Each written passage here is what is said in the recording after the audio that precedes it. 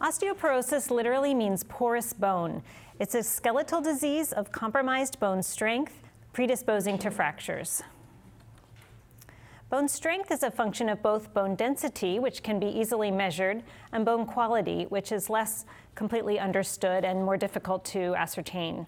But we know that bone strength depends upon geometry, the size and shape of the bone, the microarchitecture. So you can see here these are called trabecular plates and rods. So the architecture of the bone determines its strength, and the rate of turnover. So we tend to think of our skeleton as a fixed structure, but actually we are building bone and breaking down bone throughout our entire life.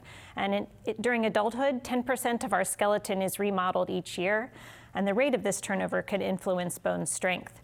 And there are other factors that are not completely understood at this time, but are active areas of research investigation.